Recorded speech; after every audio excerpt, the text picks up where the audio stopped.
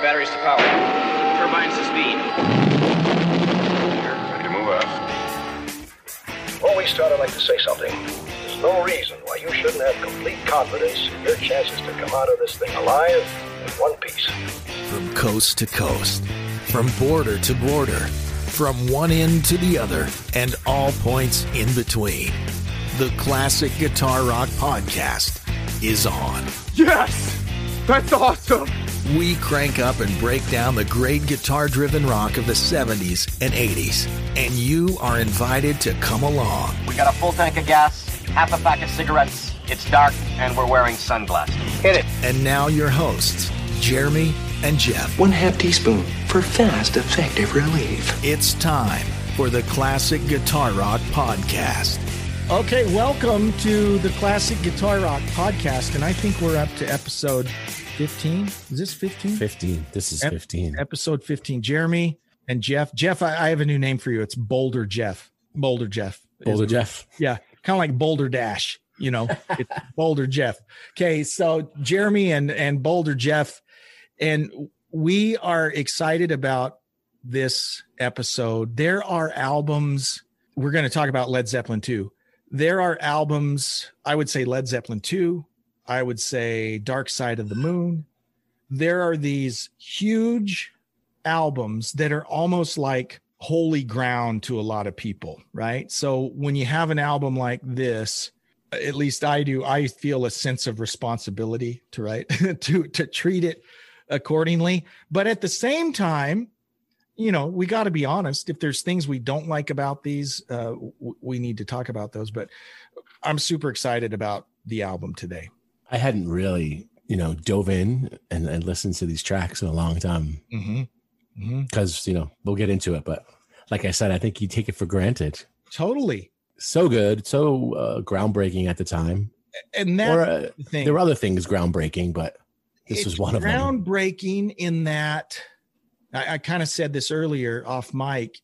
By the time we were listening to this music, I'm assuming we were at least, in our early teens, probably. So by the time we were listening to this music, it had already been around for 10 or 12 years, right?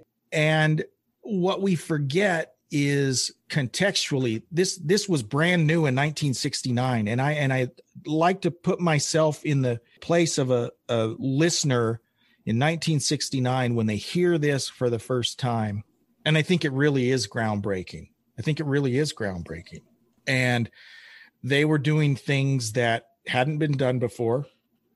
And I see sometimes people think that Led Zeppelin is overrated or these sorts of, I don't think they are. I don't think they are overrated. I don't think so. And that doesn't mean there aren't some tracks that aren't necessarily your favorite. And I was even listening this morning as I'm running errands. I was listening to Celebration Day, the live concert back from, when was it, 2012 or whatever, 2008, for Ahmet Ertegun, when they got back together and did the one concert. And a couple things jumped out. Obviously, they'd lowered the songs. They'd changed keys on all the songs so Robert could sing them better. Because let's face it, when you're 65 or 70, you don't have the same voice you had when you were 25. But even with them lowering, even with Robert Plant scaling it back a little bit, it still sounds really good. And he is a consummate lead singer. I think he, more than anyone, well, Bonham too, became kind of the archetype for heavy metal. People talk about Led Zeppelin being the beginning of heavy metal. And I see why they say that, but I don't really hear that in Jimmy's guitar as much as I hear it in Robert Plant's vocals and Bonham's drumming. I think those are the two elements more than anything that were kind of co-opted for heavy metal. But we'll get into that. We'll get into Yeah, I don't. Someone said heavy metal band. I'm not immediately thinking Zeppelin. Me neither. Yeah. Not that doesn't mean they're not heavy at times. But there are definitely elements. What classic metal singer has not tried to sound like Robert Plant at some point, right? and there have been several clone bands. Greta Van Fleet, currently, back in the 80s, Kingdom Come. Oh yeah. White Snake. People accuse Coverdale of just ripping off Plant, whether you agree with that observation or not. But let's wait a minute, because Jeff, when you came on, you were very excited about a new piece of equipment you acquired. So this is basically a free plug we're going to give someone here. So give us the story on this piece of equipment you acquired. And it was free, which is amazing. Nice. People are getting excited. Jeff got free equipment. I can't wait. Yeah, I love those guys that get guitars and Universal Audio aux boxes sent to them for free to try them out and plug them. You're saying that's not what you got? It's not a guitar. Okay. Why I'm kind of excited is because I'm looking actually at my desk right here. I've got probably 5 or 6 different kinds of guitar picks. Okay. Because I change and I switch guitars, and different picks actually go better with, that guitar or that guitar. I bought the JHS Bonsai pedal. Okay. JHS, great company. Josh making pedals. The Bonsai is a tube screamer. There's 9 different kinds of tube screamer pedals in this thing. Right. In the box is this free pick. I said, oh, whatever. I buy a lot of pedals and they come with picks. Right. But this one, I don't know. I thought it looks kind of cool. And it's got JHS on it from a company called Gravity. And so those of you watching on YouTube can see the actual video. Yeah. It's a cool looking pick. It's a cool looking pick. It's kind of translucent. It's thick. I think it's a 1.5 millimeter. But I went to their website and they make thicker ones. Wow. Like people doing what is it called? Gent? Yeah. Genting? Yeah. Yeah, exactly. And it's big for me as well. And I just thought I'm going to just pick it up and start strumming. And immediately, I don't know, it just fits great. It doesn't slip. And it's got this unpolished edge. You can buy the polished edge as well. I found out. But this one's unpolished. So it's like a little rough. Mm-hmm. But when you dig into the string, you could just dig in. It kind of grips. The articulation is like, boom, right there. So I was impressed. I went to their website and I bought some. He's a fan. I'm a fan. We are not endorsers. We are not paid spokespeople. No. This is a legit testimonial from an actual user. Yeah. And then you think, oh, picks, whatever. Yeah. They don't make a difference. Maybe make a little difference. But this one, I thought it did. So I bought some, and I can't tell exactly what this was made out of. Mm-hmm. I think it's acrylic, because the other ones on the website are acrylic. But on their site, it just mentions, oh, this is Josh's company, and this is a great pick, blah, blah, blah. It doesn't tell you what's actually, but I think it's acrylic. Anyway, awesome. Check it out. And GravityPicks.com. GravityPicks.com. And I was just sponsored, but yeah, they're not a sponsor yet. Maybe, I don't know, Jeff. What do you think? We'll give them a call. I'd love to try out all the picks and then talk about them. JHS pedals, by the way. I don't own a JHS pedal, but I am a huge fan of his YouTube channel.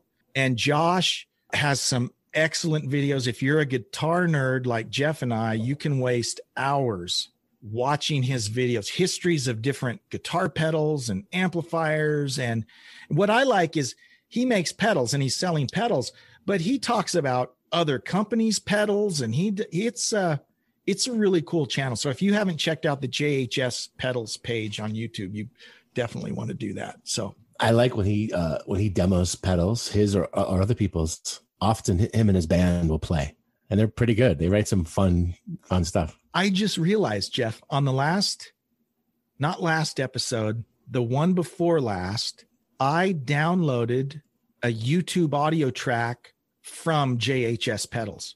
So they've uploaded some of their little tunes to YouTube. So YouTube producers can use, copyright free music.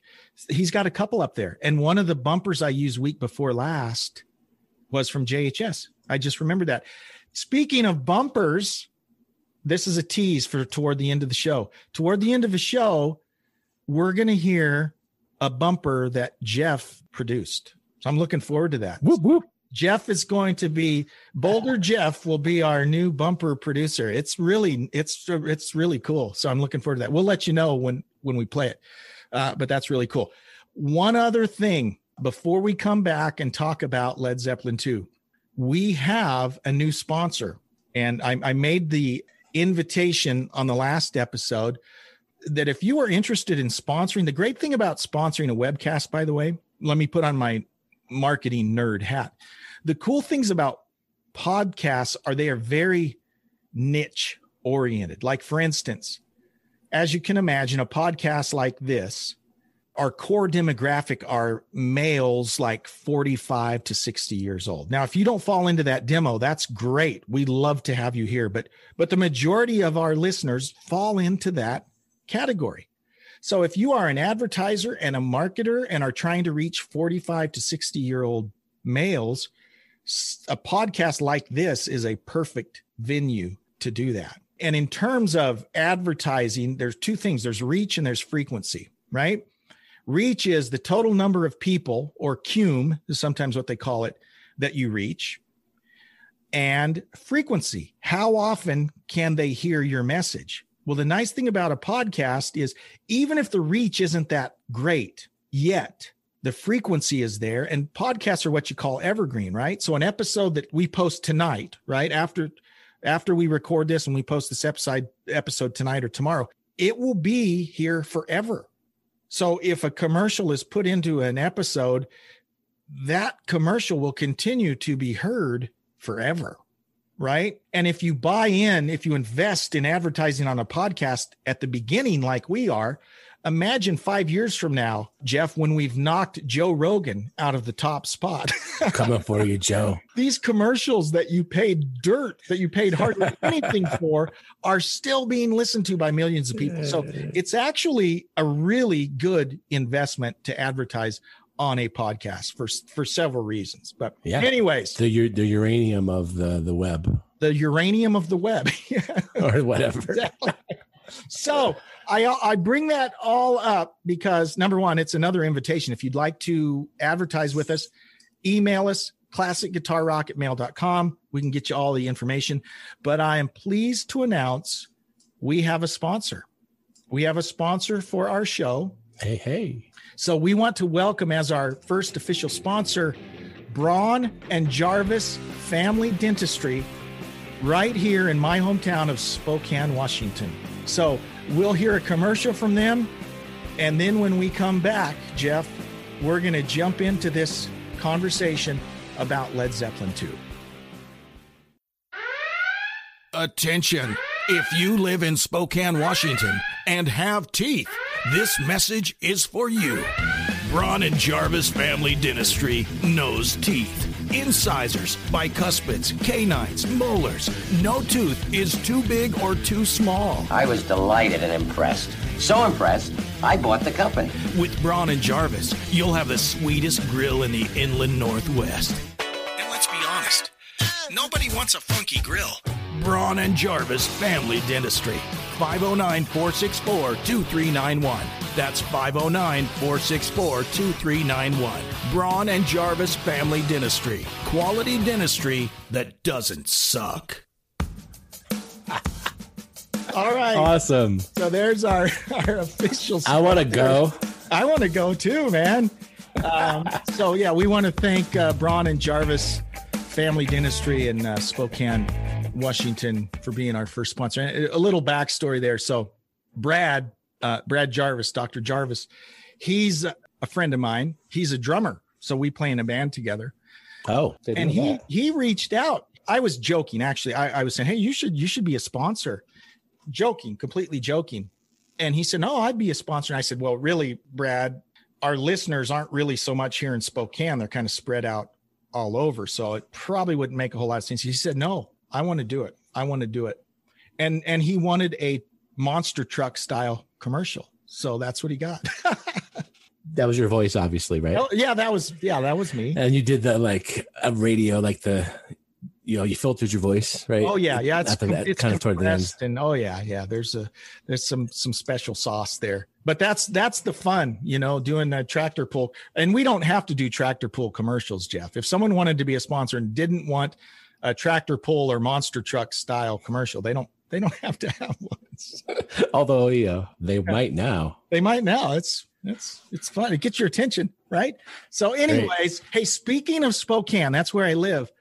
There's a connection between Spokane and Led Zeppelin. And I wasn't aware of this till I did some homework. The very first live recording of Led Zeppelin happened December 30th, 1968 at Gonzaga University right here in Spokane, Washington. Is that right? The very first live recording of Led Zeppelin happened here in my hometown, which is kind of cool. And there's you can Google various names. There's sometimes it's called the Gonzaga bootleg. You know, if you Google Led Zeppelin Gonzaga bootleg, you can find it. I've heard it. It's a bootleg, so it's not the best quality, but it sounds, you can tell the band was good back then. I think this was their fourth live show in the US, I think, on their first US tour, but this was the first live recording that was made of Led Zeppelin. So, and that was in the US or ever. As far as my understanding is, this is the first live recording of Led Zeppelin. Cool. I'm going to check it out. Kind of cool. Yeah. So that happened right here, just down the road. I actually worked at Gonzaga about 15 years ago.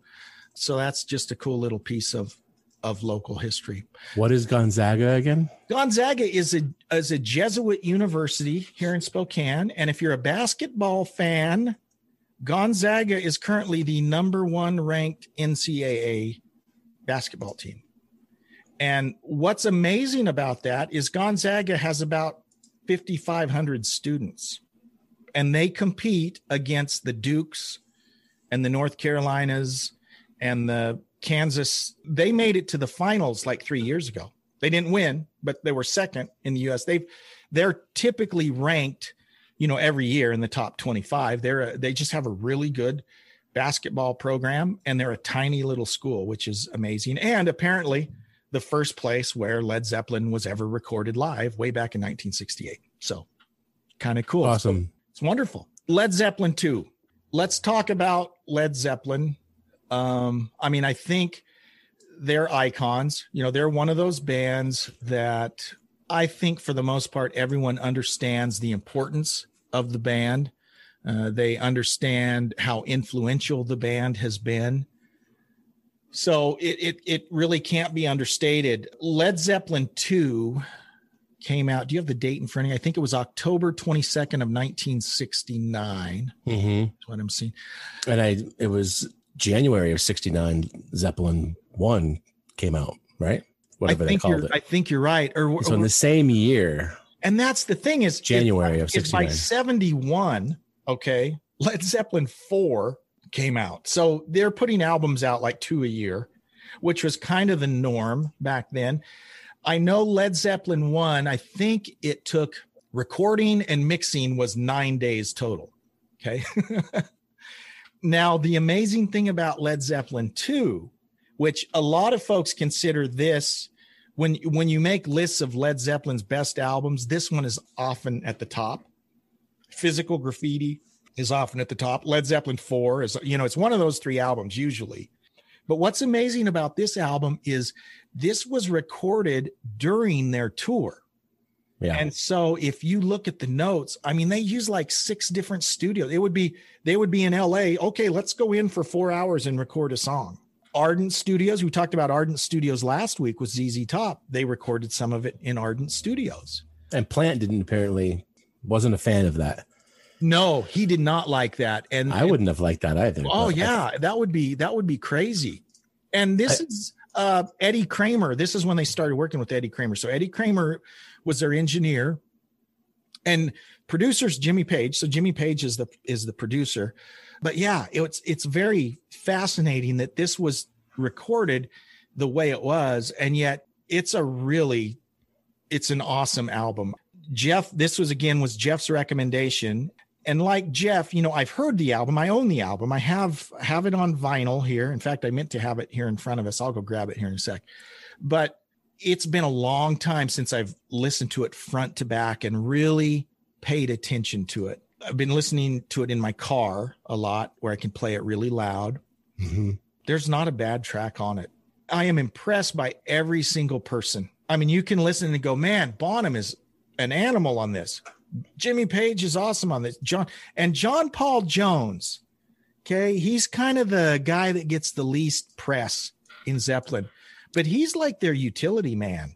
I mean, he does, first of all, his bass playing on a couple tracks on this album are just off the charts. Oh, it's ridiculous.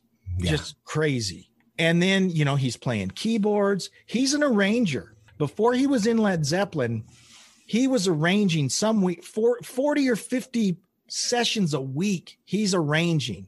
Page and Jones were session musicians. Mm-hmm. And, you know, in the 80s, it was Steve Lukather, right? Well, in the 60s in England, it was Page and John Bonham, or Page and John Paul Jones that played on so much stuff. I mean, Herman's Hermits and Petula Clark and Shirley Bassey. Page and Jones both played on Goldfinger. I did not know that. But I mean, these guys were playing on all kinds of just pop schlocky stuff. They were playing with The Who. They were playing with the Rolling Stones. Donovan, Sunshine Superman. And you made the point earlier that that's basically Led Zeppelin without Robert Plant. And yes, music wise, it totally sounds like Led Zeppelin, doesn't it? Yeah, it really does. When you go back and listen to it, it's like totally. you recognize it, you know? But these guys were, Page and Jones were very established in the studio scene. And then Plant and Bonham were in Band of Joy in a different band. And the early history of the band was Page was trying to put together a band with John Entwistle and Keith Moon, right, who were both in The Who. And he was looking at a couple different singers. One was a guy named Terry Reid, and another was Steve Marriott, which we talked about a few weeks ago. And we talked about how Steve Marriott was such an influence to Robert Plant. Well, the story goes that when they were talking about the lineup, I think they credit it to Keith Moon, who said that, oh, this will go over like a lead balloon. You know, when they're talking about this lineup of all these people, meaning that here we got all these people with egos, you know, this is going to go over like a lead. I heard that too. Yeah. And that kind of stuck. And for a while they talked about lead balloon. And I think it was Peter Grant who suggested don't spell it lead, L-E-A-D, because people might think it's lead balloon, you know, if they weren't familiar with that. So they spelled it L-E-D. And for a while, it was lead balloon. But then someone changed it to Zeppelin, which sounds way better, right? So then it was Led Zeppelin. And of course, you know, the rest is kind of history. It never happened with Entwistle. It never happened with Keith Moon, though Keith Moon and Jimmy Page, and I think John Paul Jones played on Beck's Bolero with Jeff Beck, which go listen to Beck's Bolero. That's a really cool song. And that's Jimmy Page. That's John Paul Jones. That's Keith Moon. And of course, Jeff Beck, one of the early heavy guitar instrumentals, right? But it's really cool. Now, when Led Zeppelin first started performing, okay, remember Page had been in the Yardbirds. The Yardbirds were kind of breaking up, but they had some dates in the Netherlands that they had to fulfill. And so the Yardbirds said, hey, if you want to tour with your new band to take care of these dates in Holland and wherever it was, you can do that. And so they started as the New Yardbirds, and they toured as the New Yardbirds. But then at some point, Chris Dreja, who was in the Yardbirds, who I guess owned the name, he said, well, no, you can't keep the New Yardbirds. We were going to let you do that one tour as the New Yardbirds, but you can't keep. And so that's when they started using the Led Zeppelin moniker. Cooler name, much cooler name. And it kind of, they would have been having, the Yardbirds were a great band, don't get me wrong, but I think it would have been a mistake to call themselves the New Yardbirds. They needed a new identity, right? And so they got that. The first album came out, and we're not really talking about the first album, but you know, that was a pretty successful album. It kind of put them on the map. But in my mind, this album's a lot better. I think so. I mean, of course, it's subjective, but certainly the production of it is really amazing and interesting for the time. And, you know, I always like to play music that I really respect, production wise, on my phone, then the car, then back to my studio where I have, nice monitors. And like this 1969, you play it on this little dinky device. It sounds fantastic. Yeah. Even John Paul, even the bass being distorted and so heavy, it just comes through. It's quite amazing. We've been kind of going track by track as we go through these albums, but I told Jeff I want to do things a little different. I want to kind of talk about kind of our highs, rank the album or the songs on the album kind of in order of our favorite. And as we do that, I think we'll pull out some interesting things about each song. But as I mentioned, there's not a weak song on it. I think all the songs are solid. Some I like more than others. And having said that, as you listen to this album, you kind of understand the reaction that like the punk movement had toward a lot of these rock bands, these classic rock bands. Punk in the mid 70s, when that came out, it was kind of reaction to these overproduced, indulgent rock albums. And so, for instance, I'll give you two examples on this album that I would say, yeah, this is overindulgent, right? We've got that breakdown in the middle of Whole Lotta Love for like 3 minutes. It's just bongos and it's weird stereo panning stuff. And it's all that part. Okay. A theremin. Exactly. That's a little indulgent, right? And then we've got a drum solo on a studio album.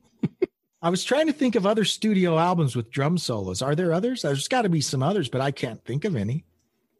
Certainly not as iconic as this. No. And it's like, with a name, was a Willie Dixon song, right? Moby Dick? Wasn't it? I don't know. It could be. I don't know. I think Willie Dixon wrote every other song. Oh, I'm sorry. That's bring it on. Let's bring it on home. Let's bring it on home. Yeah, and we'll get into that whole thing too, because that's one of the parts of Zeppelin's past is they had a habit of stealing. Well, I didn't want to say stealing, but yeah, basically, they would play these songs and not necessarily give credit. And so one of the things we find out is they did pay a settlement to Willie Dixon sometime after this. And I'm not trying to defend that, but in their defense, as I say, I'm not trying to defend it. I think in my mind, this is how I envision it going down, right? Is they had a cool jam, right? They had because musically, these are not much in common with the Willie Dixon song, right? Right. That's what I was going to say. So they would write as this just jam, and Plant says, well, I got to sing something, so he just, and you've got some songs. It's a verse from this Willie Dixon song combined with a verse from this Howlin' Wolf song or whatever. He was just putting stuff together and probably wasn't even thinking about it. Right. I'm sure he was also trying to develop his voice for sure. So you've got to have some lyrics to expand and to do something and to just practice. Exactly. And his screams and howls, right? But when it hits an album, it's like it's not too hard to say, oh, these lyrics were inspired or came from or were written by. But they didn't do that because probably back then, like you mentioned many times, it wasn't common. And it didn't seem like a big thing, but obviously, it is. And I don't think they set out to intentionally steal. I think that's the way they did it. It's a little more free and loose. And after the fact, they've gone back and they have made some restitution or remuneration to some of these blues artists. And Led Zeppelin definitely wasn't the only band doing that, but they're just kind of known as one of the more flagrant violators. But anyways, I wanted to say this album, by the way, I learned it knocked the Abbey Road off the number one, which I thought was quite amazing. Twice, apparently, from the top spot. Yes, and another thing that I saw, and this has happened throughout a couple times, when they'd have a huge album, for instance, Led Zeppelin 4, this was the case, and I believe Physical Graffiti and maybe even In Through the Outdoor. But when they'd release a new album, very often all of the other albums in their catalog would pop back up into like the top 10. right? And that happened several times. And here's the interesting thing. Zeppelin was not a singles band, right? So they were not getting played on top 40 radio, and yet they still racked up tremendous album sales. There were some singles released against the bands. The band didn't want singles released. They thought these albums are written with the thought that people will listen front to back. It's the whole package. We want you to hear the whole thing. And yet Whole Lotta Love was released as a single and did really well in the US. Another thing that was interesting about Led Zeppelin is they were more popular in the US than in England. And part of that had to do, and this was a common thing, the Beatles did it, Pink Floyd did it, Led Zeppelin did it, the Rolling Stones did it. The tax burden was so astronomical for musicians, for rich musicians in England, that they wouldn't tour there, because any money they made in England, they had to pay huge taxes on. And so that's why you'd see them moving to France, moving to the US or whatever, so they didn't have to pay so high taxes. And that didn't make some of these bands that popular at home because people would say, well, you guys are just, I did not know that. Yeah. That was a big deal. And so a lot of times they would move to record somewhere else. They wouldn't want to tour there because any money they made there, they had to pay really high taxes on. And I don't know if that's still the case, but that was the case definitely in the 70s. And so that's why so many of these bands, Black Sabbath, right? They basically moved their operation out of England because the taxes were so high. And that was a pretty common thing. Do you want to go down the list? Let's do it. I got to get my list up here so I see all the songs in front of me. This was really challenging. In the middle, there's 9 songs on the album.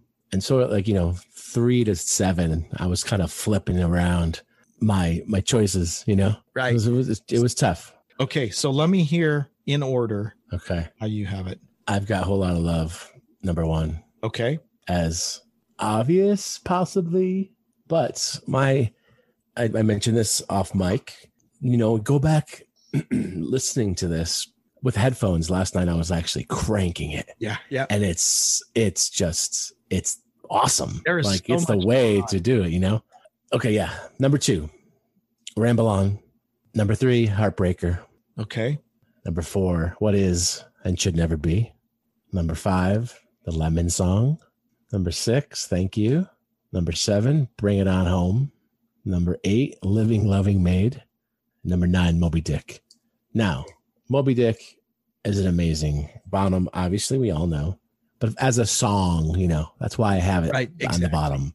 Right. And Living Loving Maid is sort of, you could almost hear that it wasn't taken so serious or something. Right. And then of course you read about it and it's supposed to be about a groupie and no one really loved the song. And right.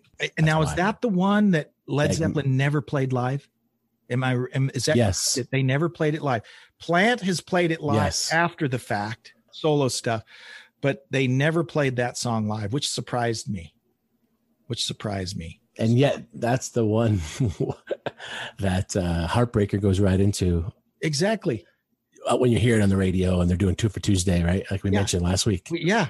They got that's the song, and I'm sure they hear that and they're like, for sure. So interesting. Let me give you my list here. It's actually more different than I thought it would be, to be honest. My favorite song on this album, and part of it is nostalgia.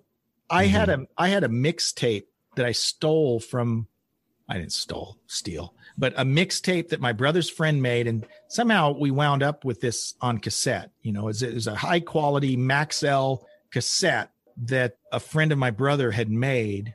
And this was the first time I'd heard Ramble On. And so I listened to that as part of this other mixtape that had songs by Heart and Aerosmith and all kinds of stuff. But Ramble On, I've always loved. And that's my favorite song on the album. And I think Led Zeppelin kind of gets pigeonholed into this heavy rock band, but and I've heard Plant even say this, and I think Page has even said it, is they thought of themselves more of a folk band than a heavy metal band. The point being that they just played Led Zeppelin 3 is a pretty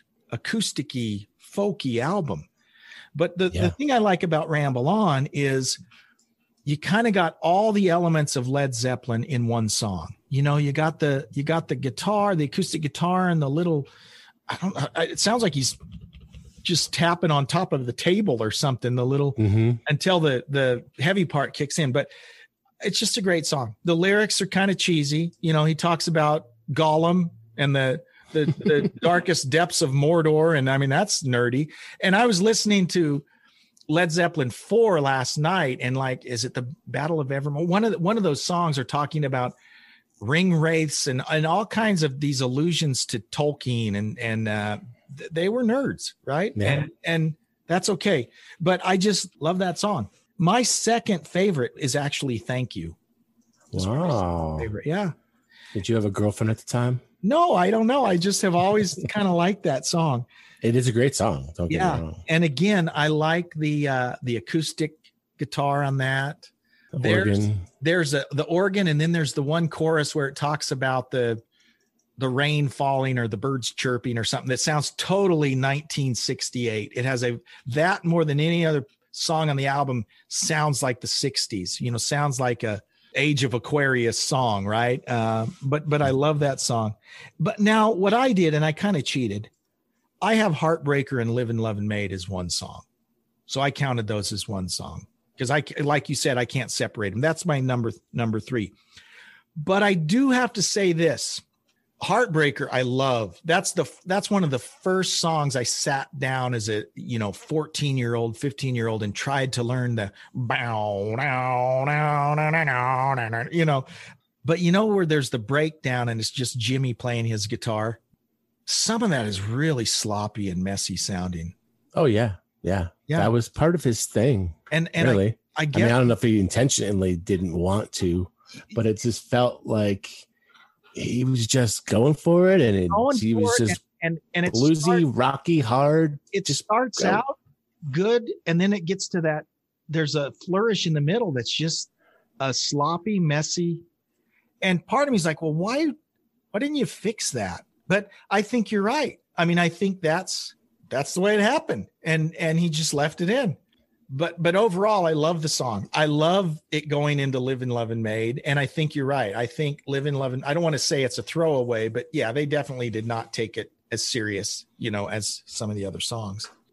Okay, you're on 4 now? I have Whole Lot of Love for number 4. I guess it's really 5. Because I combined those together, so that kind of messed it up. But anyways, Whole Lot of Love, great song, obviously.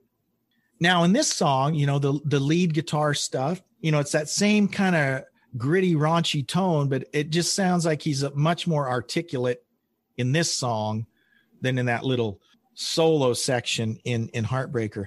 And there's cool things, right? There's the long drawn out thing in the middle, which I think on the single version, they condensed that way down. Which I love. I know you said it's a little, over the top, and it is. I'm not saying I don't like it. I'm saying why I see the criticism of this stuff being indulgent, because I could see some people saying, "Why did you do that?" And the answer is they did it because they could. Why did they put a drum solo on a studio album? Because they could, and that was part. Oh, this is interesting. That was part of their contract when they were signed, that they had complete artistic control. Yes, I read that as well. So when I say they did that because they could, they really could. And I mean, do you want to talk about, are we going to dive into every song as we go, or should I wait? Yeah, I kind of have been. The one thing I wanted to say about Whole Lot of Love, and I'm sure you'll have a more in-depth technical analysis than me, but this part where it breaks down, way down inside, woman, and you hear, it's not a reverse echo, because it's not a reverse echo, but you hear very quietly in the background, and I'm sure they came in after the fact and inserted the little, I can't call it an echo because it's coming before he sings each line, right? Yeah, I think it was on a second separate track. Yeah, and they just looped. And they couldn't, somehow it went through the console and they couldn't get rid of it. So they just left it, but it was an accident. And it wasn't intentional. It sounds great. And how many times have other bands copied that and tried to get that same feel? Yeah. That was, and I didn't know that, Jeff. I didn't know that was an accident. I think it's cool. I think it's cool. I love that part. I love the the opening riff, that probably most people play incorrectly. Right. And then I'm sure I played incorrectly. there's this one little trick that he shows, I think he shows on that documentary. Might get loud. It might get loud. Uh-huh. So he's actually he's playing like an octave with the D note, and he's bending up the D on the A string just a little bit, and so it clashes with the open D. Little so it's bang out that part, and you can hear it if you go back and listen. It's not just a clean D. And most guys just play it clean. Yeah, they'll just and then there's that reverb that's I know you love pan far right. Yeah. And it's almost out of time. It doesn't even really work. And in headphones, it's almost distracting until it finally comes in and kind of resolves itself. And I don't want you to think I'm anti-stereo. The thing that I'm an anti-stereo. You're just a mono guy, dude. I'm a mono guy. No, I love stereo. My beef was when drums would be panned hard to one side, and right. I didn't like that. But I love, and this is what Page, and here's the thing about Page. He's a genius. I would put him up there as a master, but not necessarily because of his guitar playing, if that makes sense. I mean, he wrote some of the best riffs ever. But to me, what makes him so brilliant is this song is a perfect example. Just where did he come up with the idea of doing that? Yeah. You know, like you said, this crazy reverb stuff, and you hear all kinds of different guitar tones, and some of them, if you were to isolate the guitar tone just on its own, it's not that great a sound, but it works perfectly for the song. You know, it's maybe complementing another guitar sound that's over here. You got something that's really tinny and thin sounding over here. Now, is this a Telecaster on this album? Was he playing the Telecaster, or is this a Les Paul? I think this is mostly Telecaster on here, but I don't know for sure. I don't know. I know the early videos you see of a lot of the early Led Zeppelin stuff. It's Telecasters that he's playing. And it kind of has that feel for some really tinny stuff. So what's going on in that middle section, Jeff? In A Whole Lot of Love. There's so much going on, and I know Eddie Kramer, and he says that he and Jimmy were just twisting knobs and doing all kinds of stuff. Twisting every knob they could get their and there's fingers on. Robert Plant's, it's panning back and forth, and you've got all these, I don't know, are there pick scrapes? To me, it sounds like I thought it was a pick thing with the guitar, but it's a theremin, or at least some of it is a theremin. What's that? Tell us what a theremin is. It's an electronic instrument, and basically you control it with your hands. Okay. You go back and forth. Oh, that's right. With this and you don't touch it. It's just you don't touch it. Yeah. Closer. Okay, that's right. It has like antennas. It's got like metal antennas. And that's probably that weird, stuff. Okay. Yeah, I've used one before a little bit. Wow, interesting. It's awesome. It's really cool. And then of course you add all that delay and all the panning, and it's a festival in your headphones. Yeah. I mean, and talk about daring, right? Oh yeah. They're like, well, we're gonna just do this. We're gonna do that, and why not? You got him moaning and screaming. It's crazy, but it's a great song. So then I have What Is and What Will Never Be, or What Should Never Be. What's it called? What Is and What Should Never Be. Okay. Again, I was saying this earlier. Led Zeppelin is kind of like Pink Floyd in that oftentimes the names of their songs, like Thank You's perfect example. You know, I've heard that song for years, and as I was starting to listen again, I could not tell you, Thank You. What the heck song is that? I don't remember that song. Then when I play it, I go, oh yeah, it's that song. I never knew it was called Thank You. But anyways, this song mostly written by Plant. Yes, What Is and What Should Never Be. Yep, he did write that. So that's not plagiarized, right? He's got a cool flanger on his voice. It's got the cool flanger, and I love the bass. I mean, this bass is just, it's crazy. Yeah. The bass is awesome, and I love the changes, right? I love that, you know, it kind of sounds like it's building up, and then it gets to a solo, and it's that jazzy. I just love that. It's awesome. Yeah, it's very almost trippy kind of. Exactly, and it works perfect. And he writes like, you will be mine by taking our time. It's like such a cool line. Like how old was he, right? At the time? Yeah. 20, 21? 20. He was 20? young. Yeah, couldn't have been too old. Yeah, it's just great. I love that song. Number 6, and I like you, I have Moby Dick at number 6. Is that what yours was too?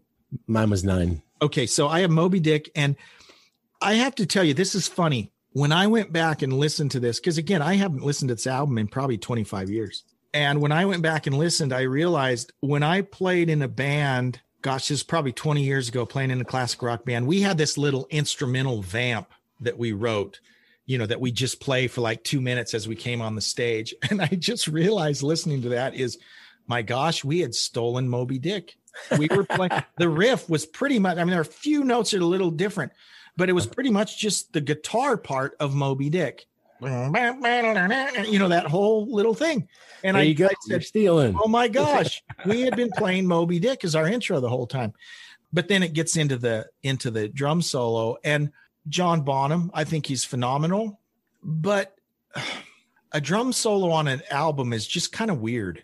And I kind of prefer, this sounds so bad to say it, I would prefer it if the drum solo wasn't in there. Of course, then it's only a minute and a half long, but I like the riff. I think it sounds great. The drumming's great. I guess the drum solo, I could handle a little shorter drum solo.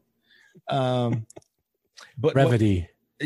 Brevity. That's right. But it's good. I do like it. And then my number 7, I have Bring It On Home. Bring It On Home.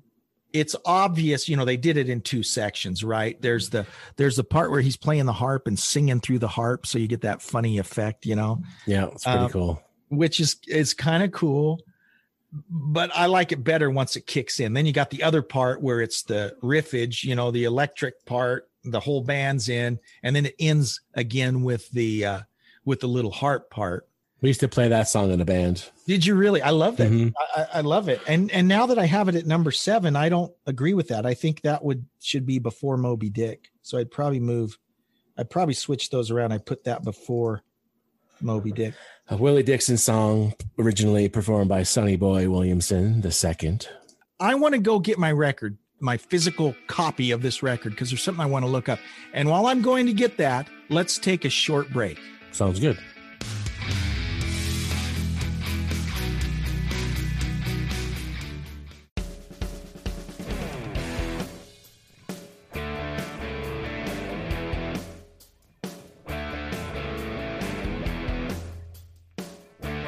Welcome back to the Classic Guitar Rock Podcast, and check out this bumper music produced by our own Boulder Jeff. Jeff, this sounds awesome. You like it? I'm glad. Thank you. Cool. It was fun. So I just wanted to grab the actual album because in the research, it had said that they had a settlement with Willie Dixon. Mm-hmm. But as I look at the actual album, there is no mention in the songwriting credits to Willie Dixon or anyone other than members of Led Zeppelin, right? So there's a few songs where all 4 members are credited. Most of them are Page and Plant. But yeah, there's no mention of Willie Dixon. There's no mention. So the Lemon Song, Bring It On Home. Are there any others that were borrowed from? We know those 2 songs were, but I just wanted to double check because maybe on later versions they would credit those. I don't know. I haven't seen a newer version of those, but on this version of the album that I have, there's no credit given to anyone else, which brings me to my last point. The last song on my list is the Lemon Song.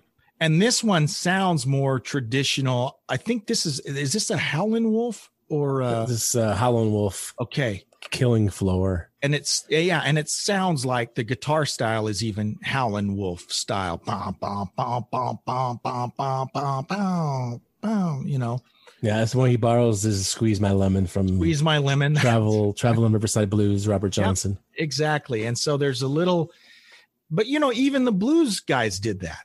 They'd borrow from other blues guys and put them in. So Led Zeppelin is definitely not the only band who's borrowed from other people, but they get cited for that. Number one, because they were so successful and they did do it a lot. So they do kind of get brought into that discussion a lot. You know what I like about the Lemon song is that double time where it breaks down, Yeah, changes, when it breaks into the double time kind of thing, and then a solo, and then comes right back, and it goes right back into the groove. You know, super tight. I mean, we haven't really. It's just hard to. Bonham is Bonham. We all know, right?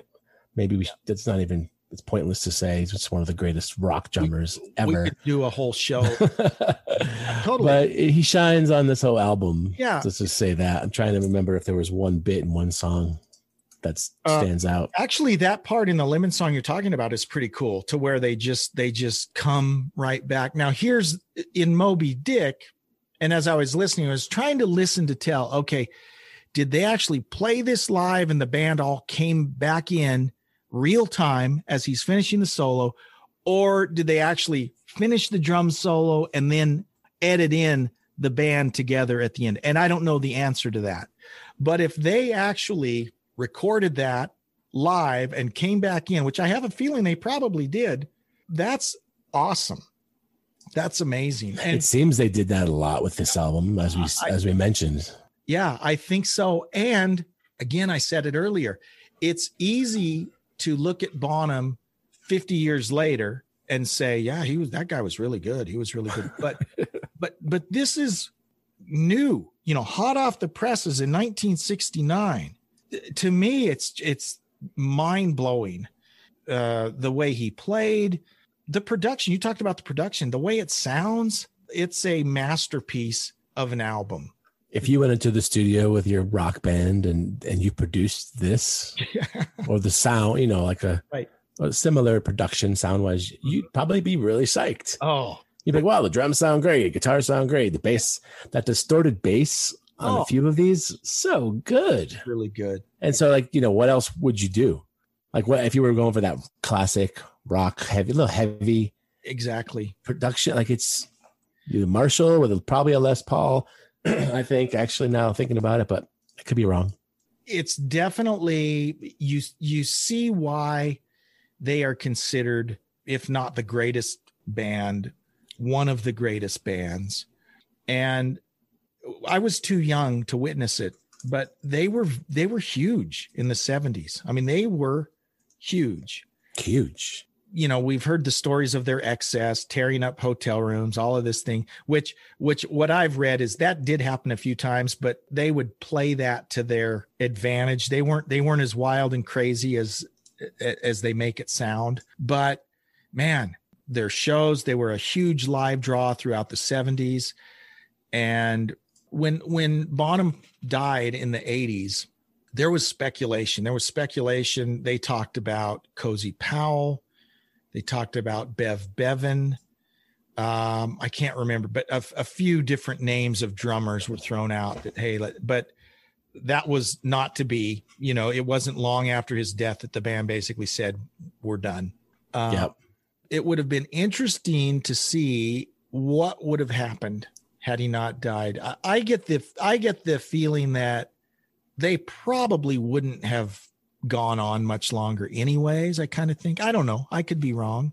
It kind of seems like they had kind of run their course, I think, but it would have been interesting. And Jason Bonham on that Celebration Day, that guy is really good. I mean, he inherited the gene for sure. Oh, totally. And I heard a story of Robert Plant talking that this would have had to have been probably the last tour. They played Nebworth in like 79, maybe that last tour, maybe earlier.